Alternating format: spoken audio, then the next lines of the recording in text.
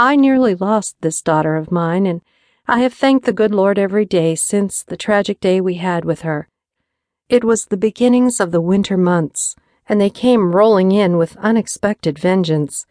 She was only 6 years old at the time and not too big for her age.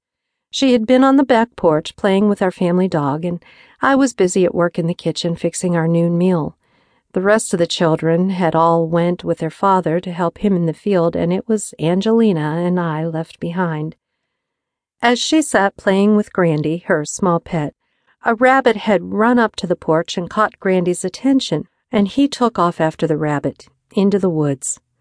Without saying a word, Angelina chased after Grandy and followed him deep into the woods.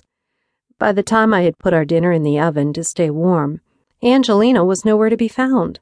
My heart pounded so hard in my chest that I was sure it would finally explode.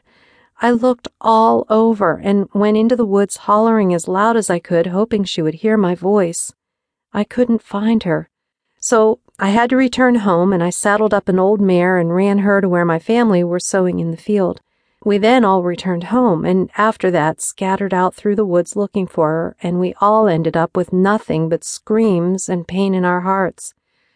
It was growing dark, and the fear of her being out there alone in the cold and the night growing colder, no one could calm me down. Stu finally had to take me into the house, and he called in the doctor to tend to me, while he took Thomas with him into town, and they gathered every man they could find. They all put out a search for little Angelina, and by the time they had finally found her, it had gone from night to day, and the chances of her being alive were only left as a dream.